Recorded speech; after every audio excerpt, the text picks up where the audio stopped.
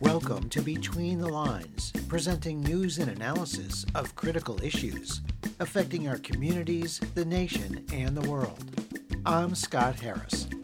This week we present Tom Colina of the Ploughshares Fund, who talks about the harrowing events recounted in the new book Peril, about the steps taken by a top U.S. general to limit Donald Trump's ability to ignite a politically driven nuclear war. Heather McKee Hurwitz, a feminist scholar and visiting researcher at the Cleveland Clinic, who discusses her new book titled Are We the 99%? The Occupy Movement, Feminism, and Intersectionality. And Dave Cruz Bustamante, a high school sophomore and organizer with the Community First Coalition in Connecticut, who explains why he believes deploying police officers to schools is not the answer to school safety. But first we begin with a summary of some of the week's underreported news stories. Tensions are growing in Somalia between President Mohamed Abdullahi Farmajo and Prime Minister Mohamed Hussein Roble over the control of the East African nation's security forces. The dispute focuses on the unexplained murder of a female agent, Ikran Talil, of the National Intelligence and Security Agency in late June. At first, the government blamed the Islamist insurgency Al-Shabaab for killing Talil, but Al-Shabaab, an al-Qaeda affiliate, has denied killing the agent. Prime Minister Roble moved quickly to suspend the head of the intelligence agency, Fahad Yassin. President Farmajo reinstated Yassin and appointed a commission to investigate the agent's murder. The agent had apparently been poised to blow the whistle on the controversial deployment of Somali troops, perhaps thousands of them, for training in Eritrea since 2019. There are concerns that some Somali troops have been deployed to the front lines of the civil war in Tigray, Ethiopia. The slain agent's family has called for an investigation and filed a lawsuit with the Armed Forces Attorney General's office, implicating Yassin, among others, in Talil's disappearance. Rival military factions clashed in a firefight in front of the intelligence agency headquarters in early September. The president's forces eventually backed down, but the showdown illustrates the long-running dispute, with President Farmajo seeking to extend his term in office that expired in February. United Nations Deputy Secretary General Amina Mohammed met with Farmajo and Roble in Mogadishu and urged the two leaders to de-escalate any tensions and avoid action that could lead to violence and further delay elections or undermine its credibility. The Guardian newspaper reports tech giant Google had systematically underpaid its temporary and contract workers around the globe. Moreover, Google, which has a two-tiered workforce, delayed correcting pay rates in Europe, the Middle East, and Asia for 2 years, as the company attempted to cover up the disparity in wages between temporary workers and full-time Google employees. Laws in the United Kingdom, Europe, and Asia require Google to pay temporary workers the same as full-time staff doing similar work. According to documents obtained by The Guardian, Google's delay was due to concerns about the increased costs to departments that rely heavily on temp workers, potential exposure to legal claims, and fear of negative press attention. A whistleblower filed a complaint with the U.S. Securities and Exchange Commission alleging Google failed to disclose its pay disparity worth $100 million reflected in material misstatements in Google's quarterly financial statements. The disclosure led to members of the Alphabet Workers Union at Google demanding immediate back pay to temp workers, creating a path from temporary to permanent jobs and an end to the tech giant's two-tiered employment system. In a court filing, the U.S. Environmental Protection Agency requested clean water protections be restored for Bristol Bay, Alaska, under threat from the proposed Pebble Creek gold mine. The move, if approved by a federal court, would block permits for the mine in favor of preserving the world's largest sockeye salmon run, reversing actions by the Trump administration. In recent years, an effective opposition has blocked the granting of federal permits to open the gold mine, which is owned by a Canadian mining firm. Opponents include indigenous groups, commercial and recreational fishermen, and prominent Republicans like Fox News host Tucker Carlson. It was seen as too risky to develop an open-pit gold mine at the headwaters to the fishery in southwest Alaska, home of sockeye, coho, and pink salmon. The EPA now views Bristol Bay as a unique resource. A year ago, the U.S. Army Corps of Engineers ruled the mine would have no measurable effect on fish populations. At the same time, the agency observed the mine would be a likely source of environmental degradation. Commercial fishing in the area currently generates $2 billion a year. This week's news summary was compiled by Bob Nixon. For Between the Lines, I'm Anna Manzo.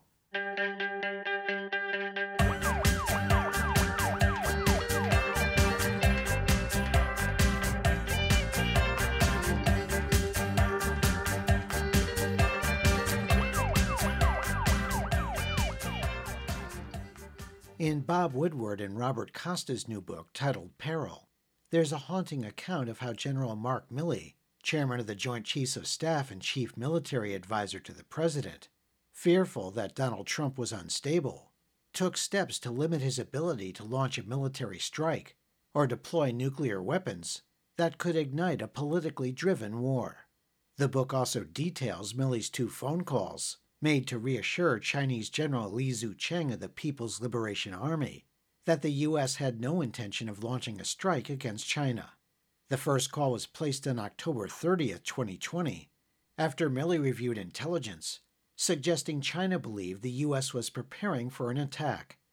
The second call was placed after the January 6 pro-Trump insurrection at the Capitol that attempted to overturn the results of the U.S. presidential election.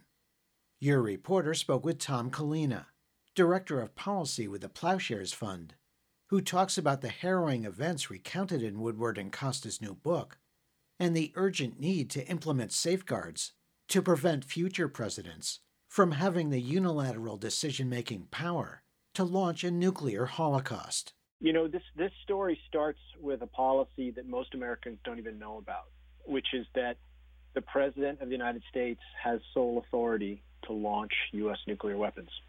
All of them at any time, with no oversight from anyone else in the government. When people are asked, do you think this is true, most people say no.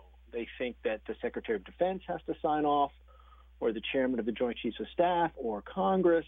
But in fact, it's solely up to the President. All the President has to do is pick up the phone or pick up a communications device in this thing called the nuclear football that presidents carry around or have with them, by them 24/7, 365, and call into the war room of the Pentagon, give a code identifying themselves, and then give the order to launch. It's that simple.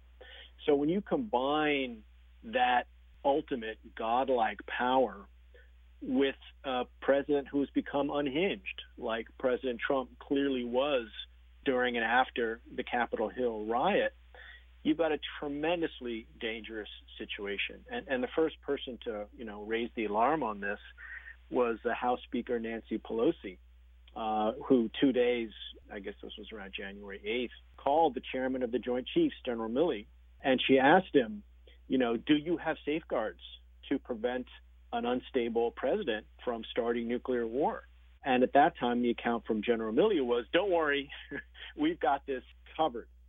And what we're finding out now, as we get more detail from the Bob Woodward and Costa book, is we get more of the story, which is that General Milley, the way he provided that supposed safeguard was to bring all the members of the war room essentially together and say, if you get a call from the president to start nuclear war, you got to check with me first. I'm in the loop. Make sure you bring me in the loop. And this was, I guess, his effort to be able to reassure Nancy Pelosi that he had safeguards or checks on what President Trump might do. The irony here is that General Milley had no such authority. So here you have General Milley inserting himself into the process and saying, this shall not happen unless I approve it. He was completely breaking the rules. And I would argue for all the right reasons, right? He was in an impossible situation. He was breaking the rules because our policy makes no sense. It makes no sense to let an unhinged President Trump decide the fate of the world. But that's the debate we're having right now. Was it moral? Was it right for the general to step in like this? I think it was, but ultimately the bigger question is, does this policy need to change? And I think, yes, it definitely does need to change. Tom, the experience of the Trump presidency and the events that occurred after January 6th certainly bring home to the American people that repairing a dangerously broken system regarding the president's sole power to launch a nuclear war needs repairing, needs urgent repairing. Review for our listeners what President Joe Biden can do, what Congress can do right now to start that process. Sure. So there's really two aspects to this. One is the president's sole authority, and the other is the sole authority to launch first. So you can take two approaches to that. One is you can say there's no more sole authority for first use.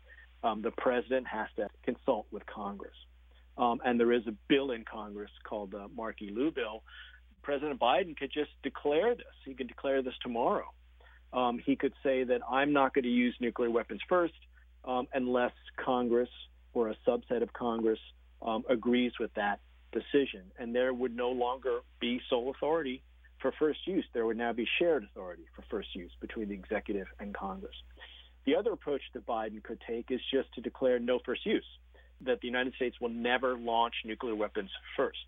That would still allow retaliation, right, because second use is still allowed, but no president would ever be able to launch nuclear weapons unless the United States had already been attacked. And both of those rules provide much more clarity to people like General Milley than our current situation. Remember, poor General Milley, he's floundering in this situation where President Trump can do whatever he wants, and Milley thinks he's unhinged, and so the general is trying to find roundabout ways, break the system to try to make sure that the president can't do something that's going to end the world. The military can't be the decider on this. It has to be a civilian decision. So what the military needs is rules to know whether an order is legal or illegal. But right now, what we've left them is this gray area where they have to insert themselves, and it's becoming a situation where the military is deciding, in this case, not to launch or to try to stop a launch. That is not the military's role. So we need to fix these rules, bring it back into civilian control, and make it very clear to military officer what's legal, what's not legal. That was Tom Collina, Director of Policy with the Plowshares Fund, and co-author along with former Defense Secretary William Perry of the book, The Button, The New Nuclear Arms Race and Presidential Power from Truman to Trump. Find related commentary on this topic by visiting our Between the Lines website at btlonline.org. In the months after the near collapse of the U.S. financial and banking system in 2008, that triggered the most serious global economic meltdown since the Great Depression, America witnessed an uneasy silence, suggesting either trauma or stunned acquiescence among the general populace. But on September 17, 2011, the near silence was broken when several hundred mostly young activists executed a long-planned peaceful occupation by setting up an encampment near the New York Stock Exchange in Zuccotti Park, a space they renamed Liberty Plaza. Despite mass arrests, the activists continued their occupation. Their focus was on economic inequality in the U.S., not seen since the Gilded Age, and what they described as a broken political system. The Wall Street protests that popularized the slogan, "We are the 99%, inspired support nationwide, with some estimates that nearly 1,000 Occupy encampments were organized across the U.S. and around the world. In November, police departments nationwide colluded to take down the Occupy camps, but over the next decade, the spirit and passion of Occupy lived on in the continuing fight for social justice on multiple fronts. Your reporter spoke with Heather McKee Hurwitz, a feminist scholar and a visiting researcher at the Cleveland Clinic. Here she talks about her new book titled, Are We the 99%? The Occupy Movement, Feminism, and Intersectionality, and the lessons learned by progressive organizers over the past 10 years. I celebrate this movement, of course, on its 10-year anniversary, but I celebrate it so much that we should really learn from it and look back with a real studied lens to see what happened here and what were some of the falterings of the movement. And while the 99% message was so catching, I mean, it is one of the messages that has stayed with us in this country.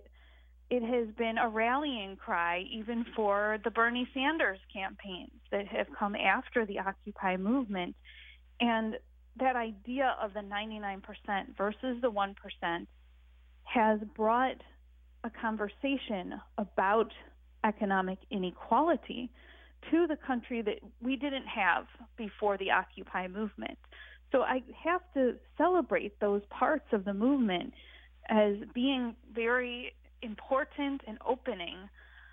At the same time, when I talked with people, the women, queer people, longtime racial justice activists who were excited for this viral new movement, they shared with me that they really questioned, are we the 99%? Am I part of that 99% that this movement is envisioning as the group coming together? How can I be a part of that when this movement doesn't prioritize an analysis about racism, when it doesn't highlight the specific challenges that women are enduring during the Great Recession?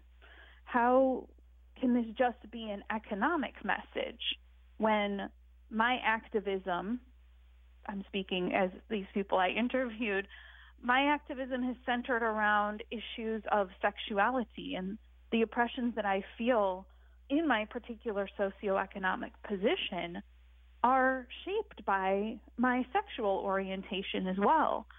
Many of the activists I spoke with felt that their particular concerns were not only on an economic level, but these other race, class, gender, disability levels were not central enough to the main movement, and that idea of the 99% actually was exclusive. Do you think there were lessons learned here that have been applied since the fall of Occupy in November of 2011? I think that we saw the lessons from Occupy come out a little bit later, in early 2013, in the start of the Black Lives Matter movement. So one of the key lessons that we should learn from Occupy is that a movement about addressing one form of inequality, in the Occupy's case, economic inequality, is limiting. And we need an analysis that really takes in the complexity of inequality in our country. This would be more of an intersectional message. This is a term that professor and lawyer Kimberly Crenshaw created in the late 1980s to describe the particular experiences of Black women workers at that time who were encountering discrimination on the job, but not just due to their racial identity and not only due to their gender identity, but a particular intersection between those two. The Occupy movement was so focused, and many of the activists in it, on that economic place. Even some of the feminists I talked to said, you know, it's like women of color feminism never even happened. They're telling us we have to deal with the economics and capitalism first and everything else can come later. That is not the right way to go forward here. And we're erasing a whole history of racial justice and feminist activism in the process. I think we saw a really different movement emerge with Black Lives Matter that was about the economic, racial, gendered, and sexual dimensions and more of Black persons' experiences. It was much more an intersectional movement, and that's a really key takeaway from the Occupy movement, that progressive movements going forward need to have that intersectional analysis for people to really feel included. That was Heather McKee Hurwitz, a feminist scholar and author of the book titled Are We the 99%? The Occupy Movement, Feminism, and Intersectionality. Find more perspectives on the legacy and lessons learned from Occupy by visiting our Between the Lines website at btlonline.org.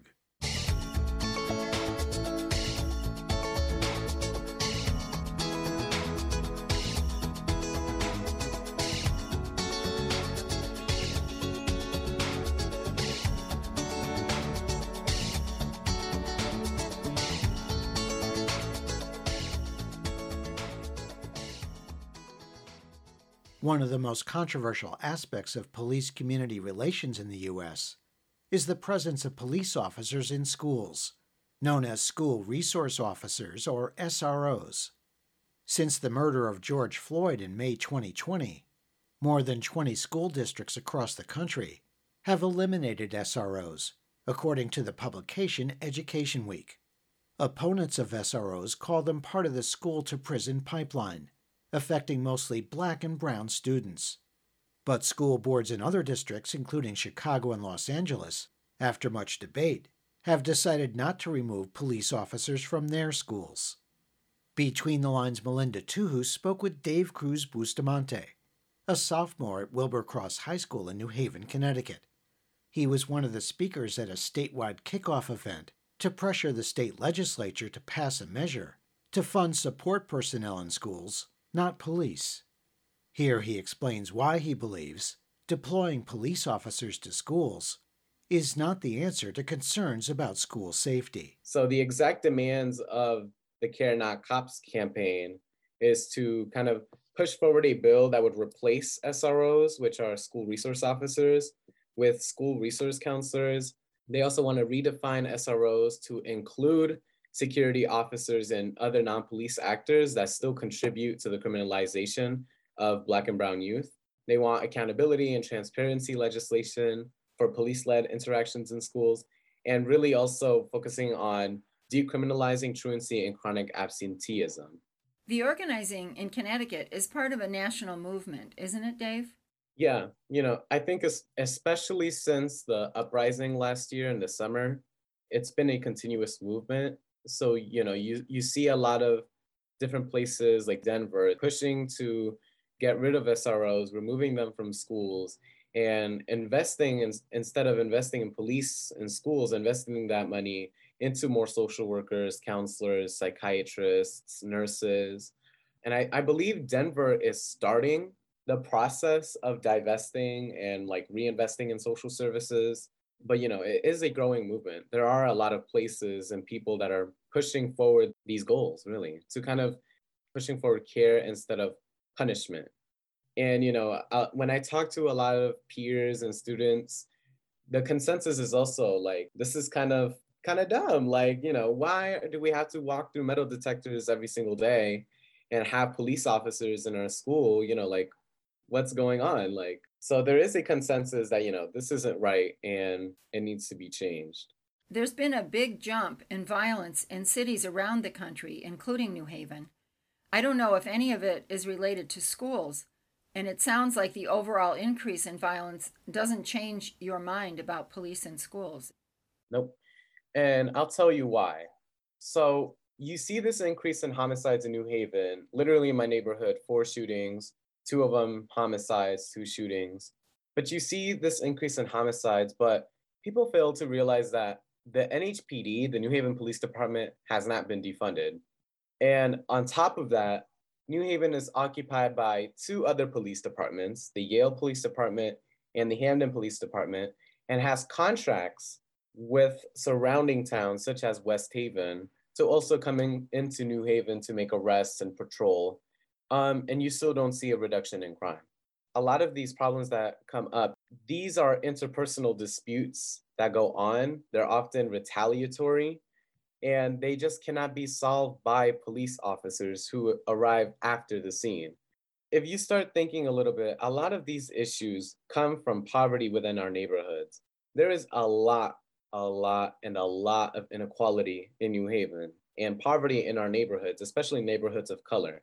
And that manifests in different ways. That's crime. You even see higher asthma rates, which is, linked to environmental racism. So my point is, a lot of these issues are not going to be solved by police officers, but instead long-term investment in our neighborhoods and social services as alternatives to police officers. Dave Cruz Bustamante, I know some parents in different cities who are strongly in favor of having police in schools because they feel like they relate well to the students and they make the schools safer. Do the parents of the young people working here to get rid of SROs in Connecticut support your efforts? Some do and some don't. Personally, my parents don't. But that's also why I said Americans are brainwashed into thinking that over-policing and criminalizing Black and brown youth is seen as safety. Even our own communities, we fear the people in our own communities at times too. So obviously police would seem like a good solution, but like I said, that hasn't worked. And it's been an experiment that governments in New Haven has tried over and over again with new partnerships and partnerships with federal and state agencies, but it definitely varies. And that's the thing about youth as well, young people, notorious for, pushing new ideas, because those values of, punishment, capitalism, money and property over lives has not really been fully instilled yet into the minds of young people. Once that already sets in, it's pretty hard to change your mind that Black and brown youth shouldn't be criminalized 99% of the time. So keep your mind open and, try to, unlearn your fear and be open to new possibilities, because a new world is possible where all of us live with peace, love, and compassion for each other and social duty to each other and responsibility to each other. So keep an open mind and keep pushing and try to challenge your own notions of what safety really is, and take a look at your own neighborhoods if you're privileged and wealthy, because that's a perfect example of what we want. That was Dave Cruz Bustamante, a high school sophomore and organizer with the Community First Coalition in Connecticut. Learn more about groups opposed to deploying police officers in schools by visiting our Between the Lines website at btlonline.org.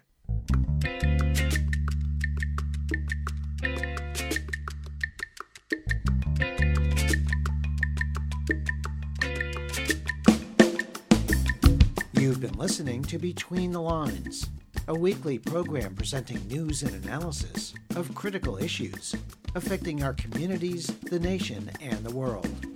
Between the Lines is produced and distributed by Squeaky Wheel Productions. If you have suggestions for topics and guests, please contact Between the Lines through our website at btlonline.org, where you can hear our current and archived programs in streaming audio and support our show. There you can also subscribe to free weekly podcasts, program summaries, and interview transcripts. Follow us on Facebook at Between the Lines Radio News Magazine and on Twitter at BTL Radio News.